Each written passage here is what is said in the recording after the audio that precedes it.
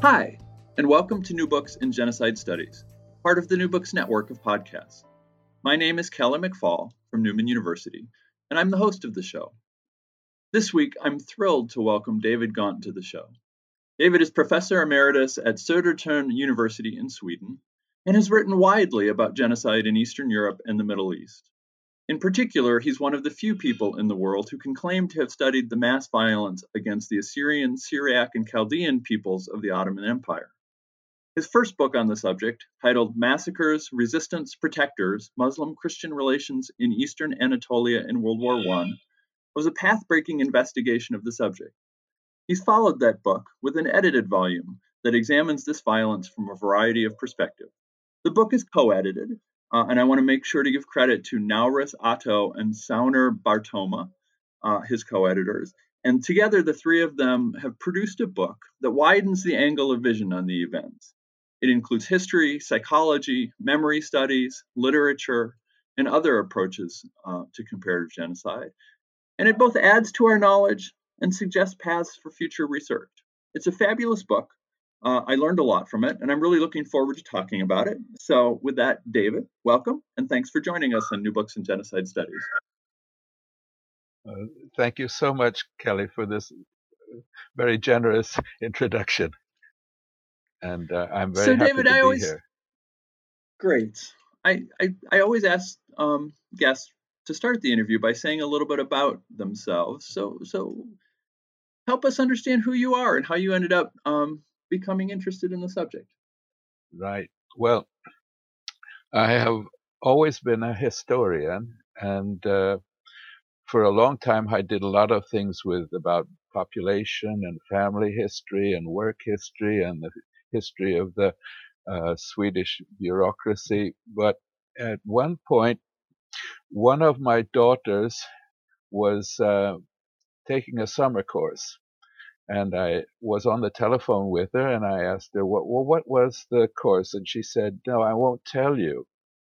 I said. And then my wife got on the phone, and after a while she came back and said, well, Siri's taking a summer course on genocide studies at Uppsala University. And I thought, I must have been very unclear about what I felt about genocide and violence in general. So it got me to thinking. And I asked Siri what was the problem, and she said she thought that I would think she was a bit of a silly in a way. And I said, no, it wasn't. And so I started working with my mother's people. They're Jewish from Ukraine, and started working on Eastern Europe because I was connected with a school for Eastern European studies. And, so it began like that. The Assyrian connection came a bit later. You may remember that the Prime Minister of Sweden, Göran Persson, had a series of conferences that began in 2000 on genocide prevention and teaching. And I was there and listened, and somebody tapped me on the shoulder and said he was an Assyrian and wondered if I could be interested in Assyrian things. And I said, well, why not? Because, well, my university, it turns out, which is new, is smack in the middle of one of the largest diasporas of Assyrian peoples in the world. So it didn't seem like such a silly idea to work with the Assyrian problems. They had difficulties, of course, like anyone who connected with the Ottoman Empire, with the Turkish diplomats who were working here in Stockholm. And they needed someone who would represent their case. And so I started reading whatever they gave me. And after a while, I could see that this was really very much like the Jewish Holocaust, and the way things were, the brutality, the political manipulations, the administrative and policiera uh, things. So I became bitten, we would say, and in the end, I ended up writing a book about it. With their help, the Assyrian community helped me a lot, like translating books from Arabic or Syriac into actually Swedish, and then finding things from libraries in Turkey that were not possible to actually get from rather secretive places. And we had a network extending from Australia to the Middle East who were working with getting me documents and information. It was quite remarkable, actually.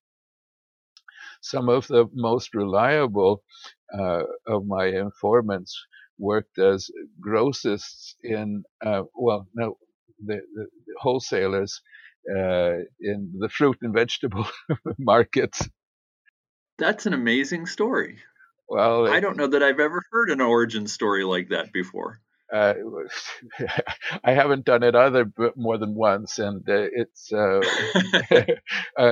for me it was really something that like a labor of love in a way, because they were so helpful to me, and I felt that uh, this is a group of people whose history is totally unknown, even among themselves. It was actually first when they had left Turkey in the 1970s and 1980s that they had the possibility to actually study their own history and find things out, because in a way, uh, inside the Republic of Turkey, their parents often were very suspicious of the teachers in the Turkish schools.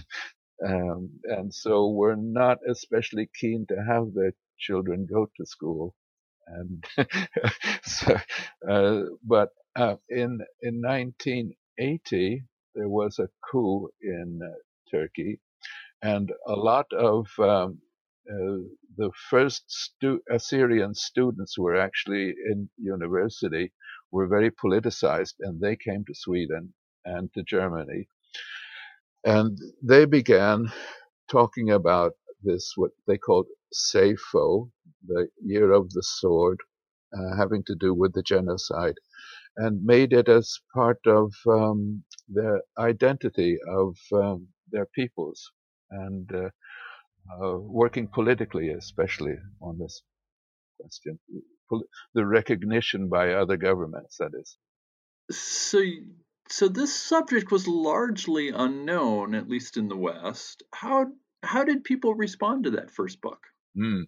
Uh, well, I lost a few friends, in the meaning that my informants would give me some kind of information and documentation, and then it turned out that there were many sides to the same question, and so uh,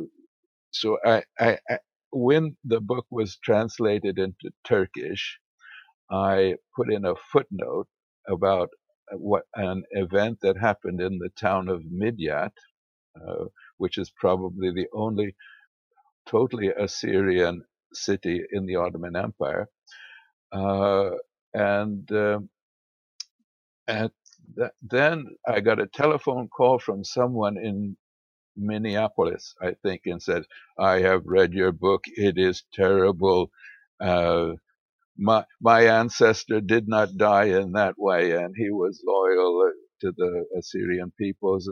And so I changed in the Turkish translation that, well, there are two sides to this story.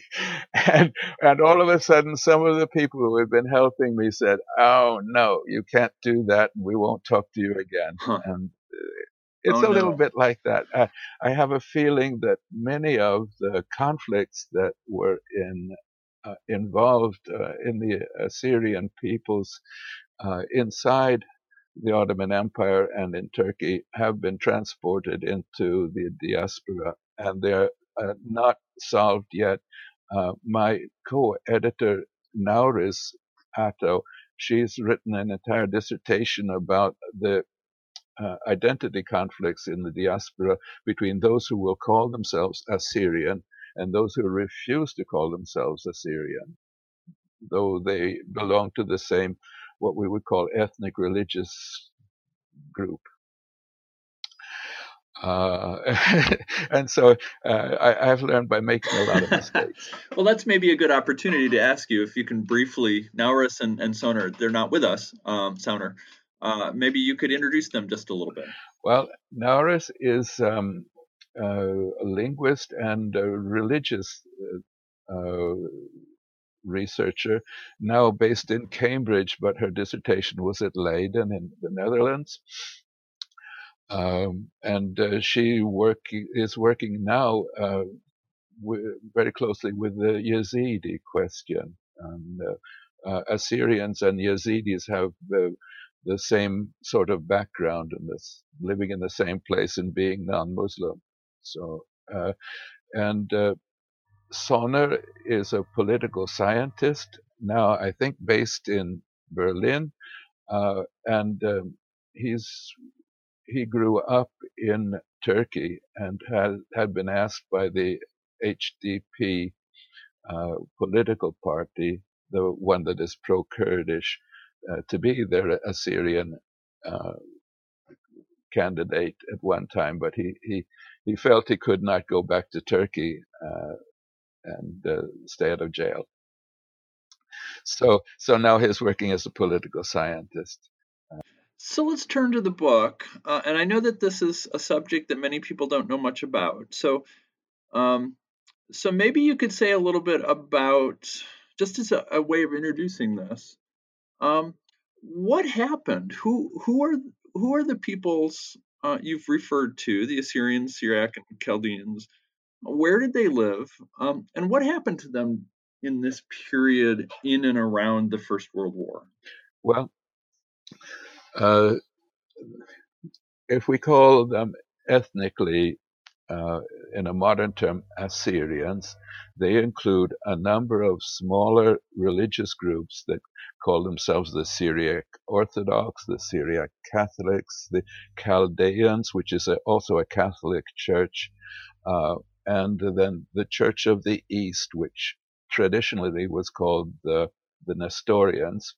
They all lived in an area in southeastern part of Turkey, close to the Syrian and the Iraq and the Iranian borders.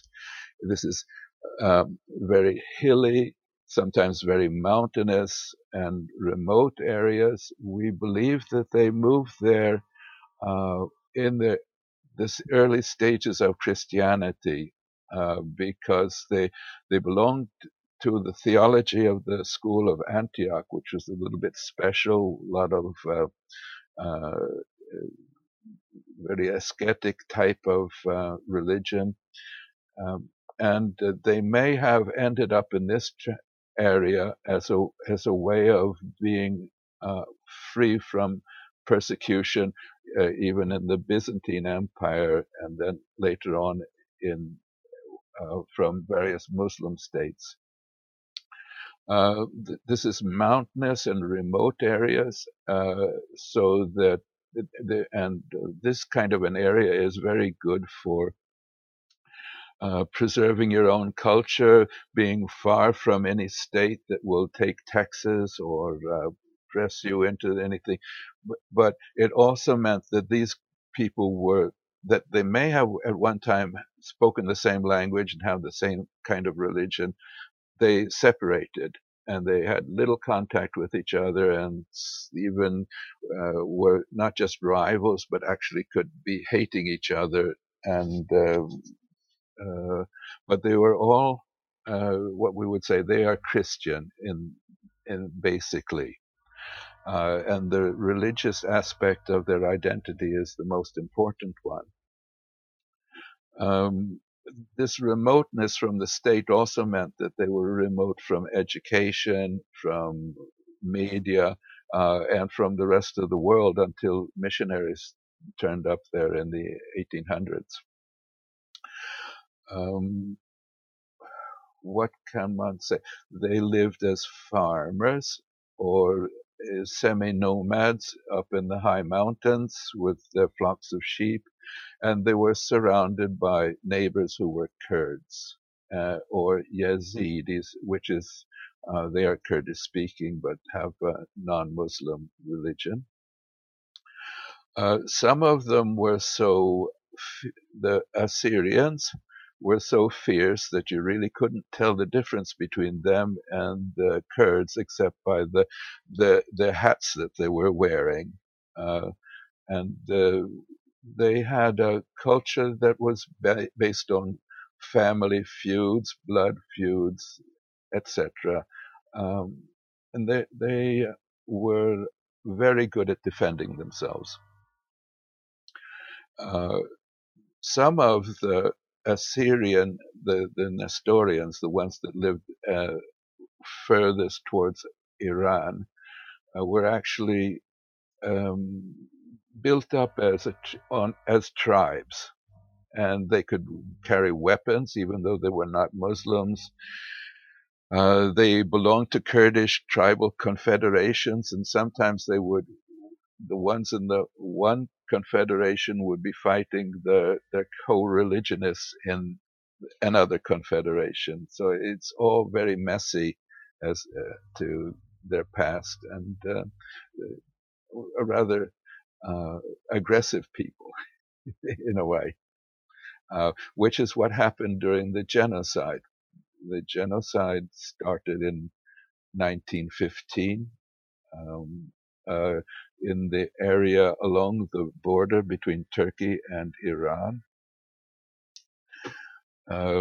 when one of the leaders of the Ottoman government, Talat Pasha, the Minister of Interior, decided that he was going to move the Assyrians from the border area and bring them about 1,000 miles westward and divide them up so that there wouldn't be very many people in any particular village, and so their culture would be destroyed and the like. And this happened just the week before the First World War broke out in this area.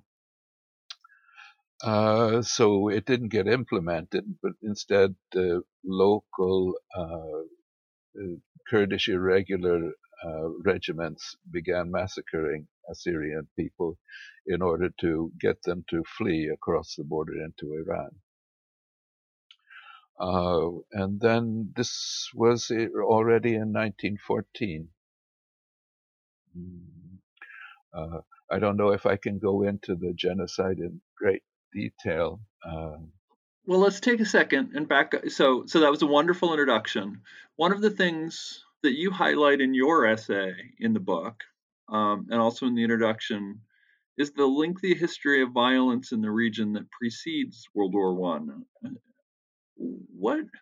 What was that violence about, and was it qualitatively different from, or maybe I should say, how was it qualitatively different from what happens during the war itself? Okay, yeah, this is one of my hobby horses that that the Assyrians were caught up in Kurdish tribal warfare, which became more and more intense as the 1800s progressed. In the beginning, you could say that the Assyrians would give the Kurds as good a fight as possible, and they were sort of balanced in this way. But there were several phases, and at one time, one of the Kurdish emirs decided that he wanted to expand and come into a larger territory and take over the smaller emirates. And usually these emirates, based around the Tigris River, I guess you would say, would spill over into the Assyrian areas, either into the mountains or the farmlands of the Turabdin, as it was called, an area filled with Assyrian villages. And this led to massacres in the 1840s that already came to the knowledge of the world press. And so they were writing about it in the Times of London, even in French, Russian newspapers had articles on this. And this sort of continued after a while. One of the steps that were most fateful for the Assyrians was that the Ottoman state decided it wanted to centralize its power and send in armies to put down these emirs who were getting a bit restless. And when these armies came in, they created more trouble than there was even before. It was sort of like the Americans in Iraq, and the Christians were caught up in this. And they were more or less on the losing end, even here. At one time, the Sultan, whose name was Abdul Hamid, almost next to the last Sultan of the Ottoman Empire, decided to make a deal with the Kurdish emirs and turned certain of his more friendly Kurdish tribes into special irregular regiments of cavalry, gave them uniforms and weapons and the like. And these regiments were totally out of control. As irregulars, they were not subject to military discipline, and as a military, they were not subject to normal Ottoman justice, and so they could do anything they wanted to, stealing. Well, the Assyrians were good at fighting and the like, but they were being outnumbered, they were being outgunned, and it made even normal, ordinary Assyrians very watchful. They could be attacked at any time without notice. They had to be themselves armed and be prepared to defend themselves. If they couldn't carry arms, they had to ally themselves with Kurdish tribes. And this got them involved in Kurdish intertribal warfare, of which there is a long history. And this created a culture of violence. I mean, when you look at the history of the Assyrians, what is written, they are praising warriors and even religious figures who could dare to stand up against the Kurdish neighbors. Like so, the whole it was like a powder keg. Now, what happens that makes a difference during the First World War is that the state actually supports the Kurdish and local people in their fights and grudges against the Christian peoples. This didn't occur previously. Usually the Kurds would try and eliminate the Christians. There were also imams who had an extremely negative view of the Christians, but the state would try to help them, preserve them, send an army or send soldiers. This did not happen during World War I. Instead, they encouraged the Kurds to do this. And even if the Kurdish leader said that, no, these are our Christians, we'll try and defend them against these other guys. But we've always defended them. No, the state said, we will punish you if you do that. And that did happen. The state would organize even special task forces that would go um, uh, and massacre villages. There were episodes in which Kurdish bandits, who were already banished, would get a pardon in case they would participate in the killings. And this was more than an explosive. It was really a catastrophe.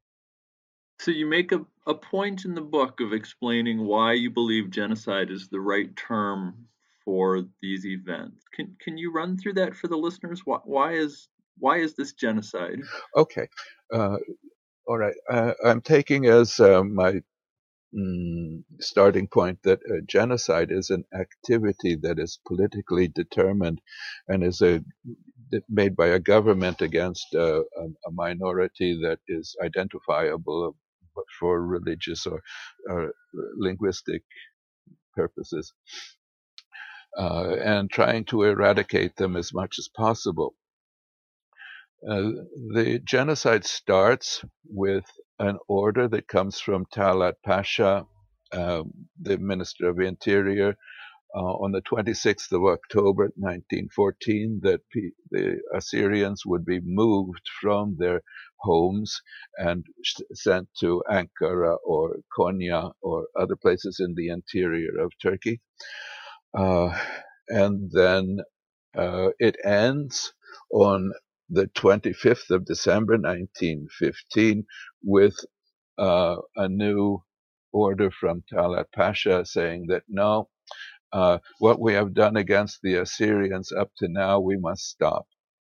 But by that time, an estimated 250,000 Assyrians of the various religious groups had been killed, either murdered or died in hardship or disease. And it's said to be about half of the original population. So we have orders coming from above. We can see how the governors in the various provinces organized killing, had administrative personnel who refused to participate in the killing removed and replaced by those who were willing to execute these plans. We can see that all the deportations and the death marches are organized by the chiefs of police. Political personalities from the various political organizations were involved, and sometimes when there was resistance, as the Assyrians did do, you would send the Ottoman army to actually kill and remove people. So in this way, it's totally different. The political aspect is massive, which is why I would call it a genocide rather than simply massacres, not unfortunate incidents or something like that. And you cannot, as the Turkish state has for a long time said that no, these were Kurdish tribes who were out of control who were doing this, but there is so much evidence that is not just the Kurdish tribes who are involved. Yeah, and I want to come back to that because there's a couple essays in your book about the Turkish response in the past decades, and I want to make sure we get a chance to talk about that. Most people, if they know something about the Ottoman Empire and mass violence in the war, they're going to think about the violence against Armenians. So how does this violence compare with that directed against the Armenians? And does the Ottoman Is this a distinction that the Ottoman government makes, or does the Ottoman government lump the Armenians and the Assyrians together? No, this is the most complicated aspect of it all. It would seem that in the beginning, uh, the that the Ottoman state was only interested in the Armenians because they were politically organized. They had a revolutionary movement and were very effective and had a great network. Um, the Assyrians lived sort of in a different geographic area, were not political, and had no revolutionary movement at all to speak of.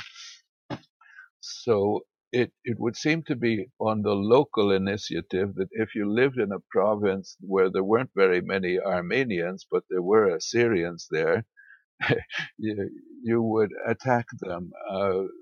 For many people in Kurdish would say that this was a firman an fela, that is to say, an order from the Sultan to kill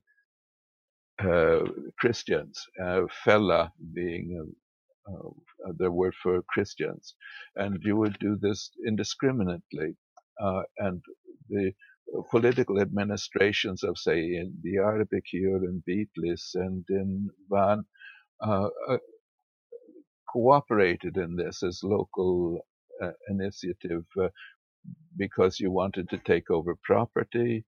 Uh, you also had a religious personality saying that it is a good thing to kill non-Muslims uh, and the like. But we cannot see actually how it came that Assyrians were mixed up with the Armenians.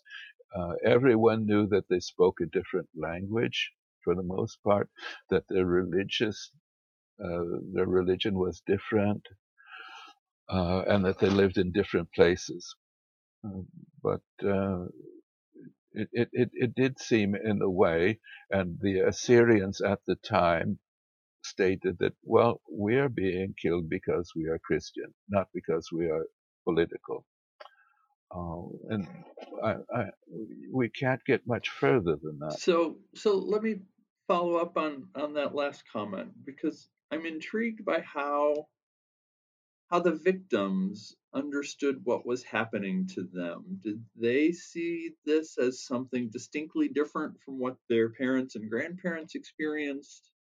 Um, did they understand genocide as a word didn't exist? Did they understand this as an attempt to eliminate a people?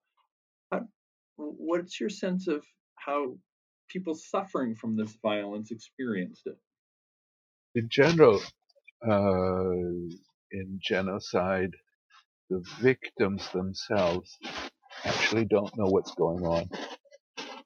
So whether it's a genocide or not is a reconstruction that you make. Okay, what was it that happened to us? Was it so systematic? Was it? And we have a number of people who were writing diaries or chronicles at the same time, and or in some cases, if they were religiously inspired, they would say, well, we're being killed because we as a people have sinned against our God. So this is a punishment coming from God. Um, and that is something that doesn't help you to understand. Actually, others would say, "Well, it's like in Roman times. It's the Christians thrown to the beasts." And they usually did not know very much about politics. They could say something like, well, the Sultan has ordered this to happen. How do we know that? Because our Kurdish neighbors have said that the Sultan has sent this order. Uh-huh. So in the beginning, they had no term for this. The term Sappho, this year of the sword, is something that has come up in the last 30 to 40 years. And that's a word that was usually used for any kind of massacre. Now it's become Sappho with a big S, the Sappho. Uh, Otherwise, there are many words for massacre, for deportations, and the like that Shabotalai in our book was writing about how people were using that. Um, hmm. and Sappho seems to be catching on even among comparative genocide studies. So it it is a politically inspired um, word that has been used in the diaspora. One of the distinctive aspects of this violence is that it doesn't end in 19.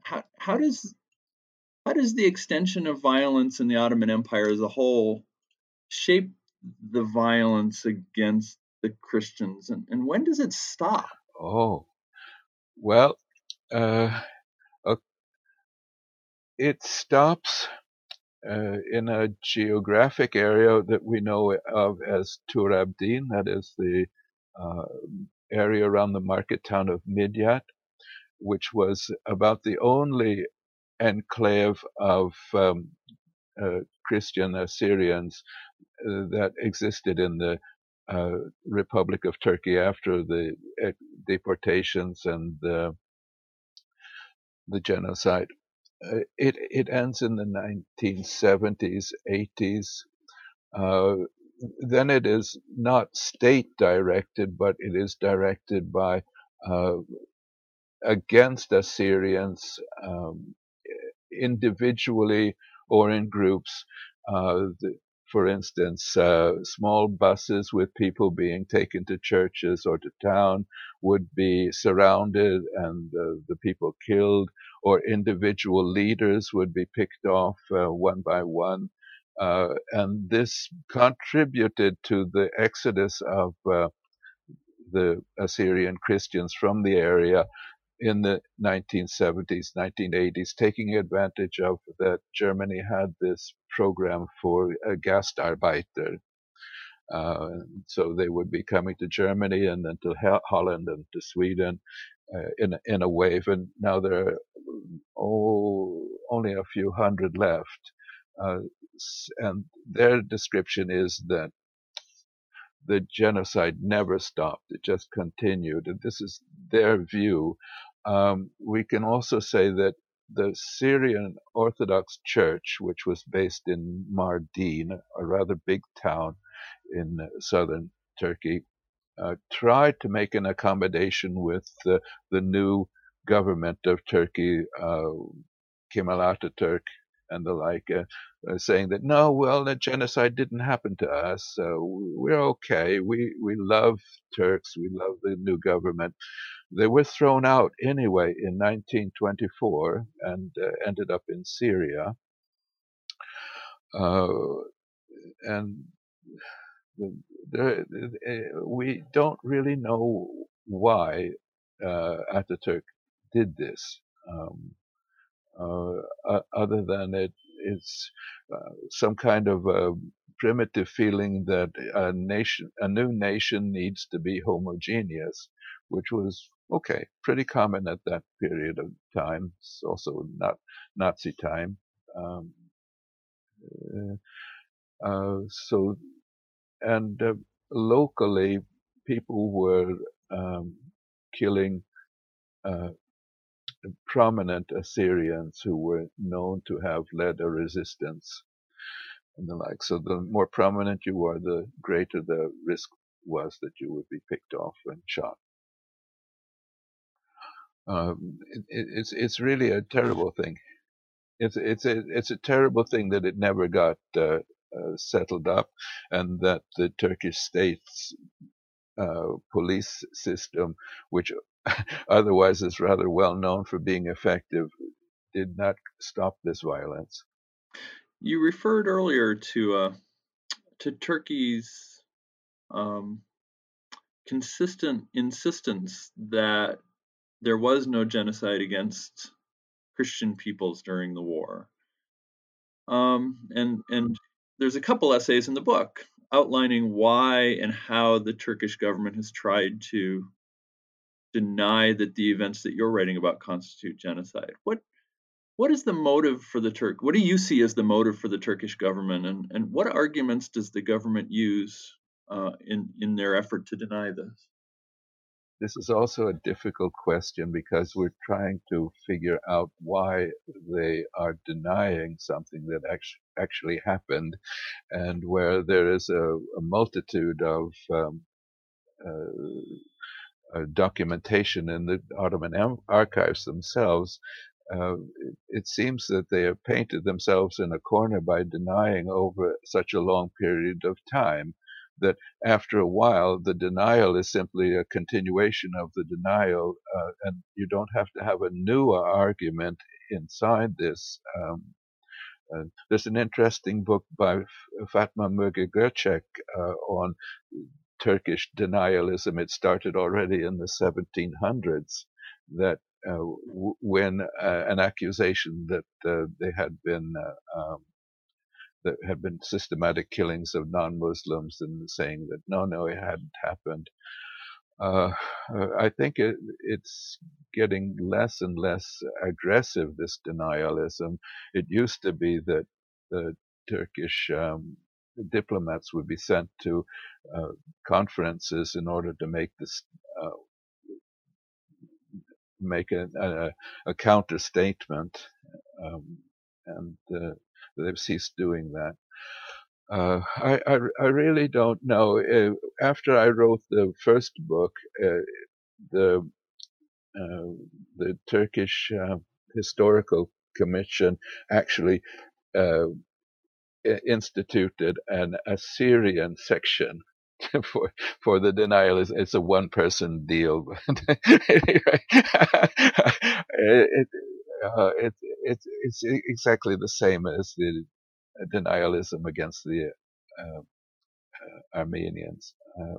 I'm flabbergasted that they actually do this. I'm sure that all of the diplomats who were involved were very embarrassed in having to do this.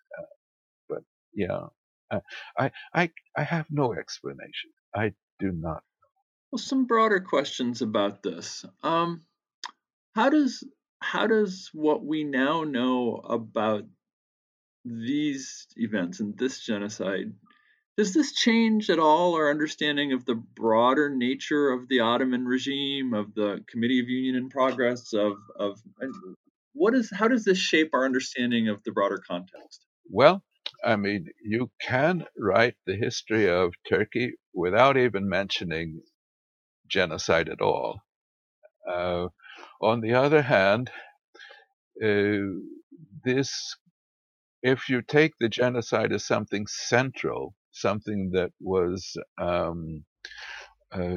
being built up throughout the 1800s to 1915 and then beyond, then it's something else. The one Turkey described in its history as a progressive thing, without genocide, is a story of successes.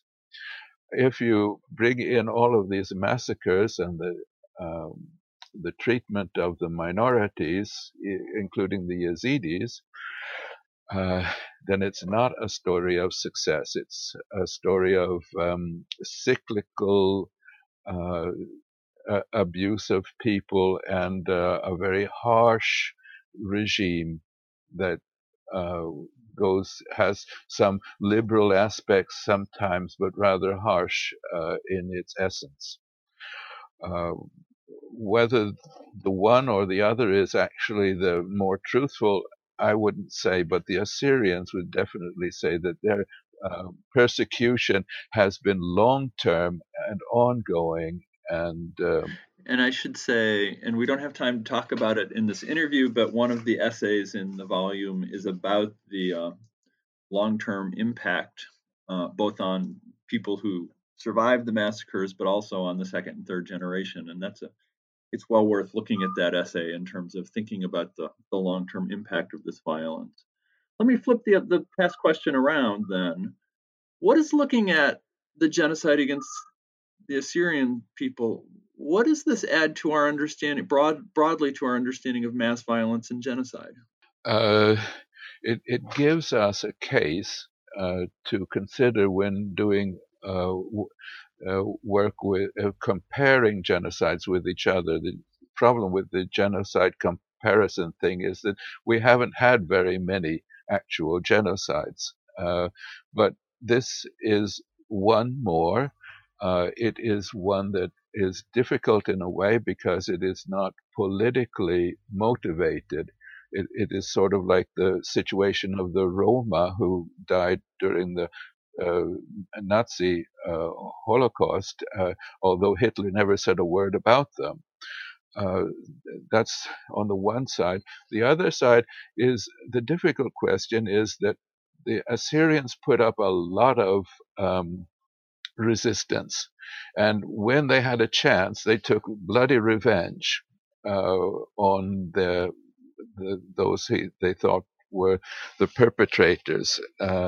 And this means that we have a situation where we can't really portray the Assyrians as innocent victims, which we usually like to do in a genocide narrative. Here we have a group that is just as fierce or as those who have attacked them. That's an interesting thing, and genocide usually cannot work with something like that. And it has allowed the Turks sometimes to say, well, since they resisted and helped the enemy, then they deserved everything they got. So let me flip that question around. What does looking at this particular event add to our understanding of mass violence and genocide? Well, to my mind, it has great bearing for comparative genocide. Now, in the Assyrian case, we're talking about a people who make a great amount of resistance. They even are fighting against the Turkish army and sometimes succeeding in this. Uh, this makes it difficult to portray the Assyrian case as one of a completely innocent victims um, who are the victims of completely evil perpetrators. Sometimes when the uh, the resistant goes so far that they start killing disproportionately many of the group that they consider to be the perpetrators, it still does not negate the question of the issue of being a genocide, but it makes it more difficult to see what kind of victims they are. Uh, that I think is something interesting. Also, this is like a parallel to the case of the Roma during the Second World War, who were being killed, although Hitler never said a word about them. Now we have the Assyrian groups which were being killed, although they had no political importance whatsoever, and nothing on the same level as the Armenians. So is this a secondary genocide, or what is it?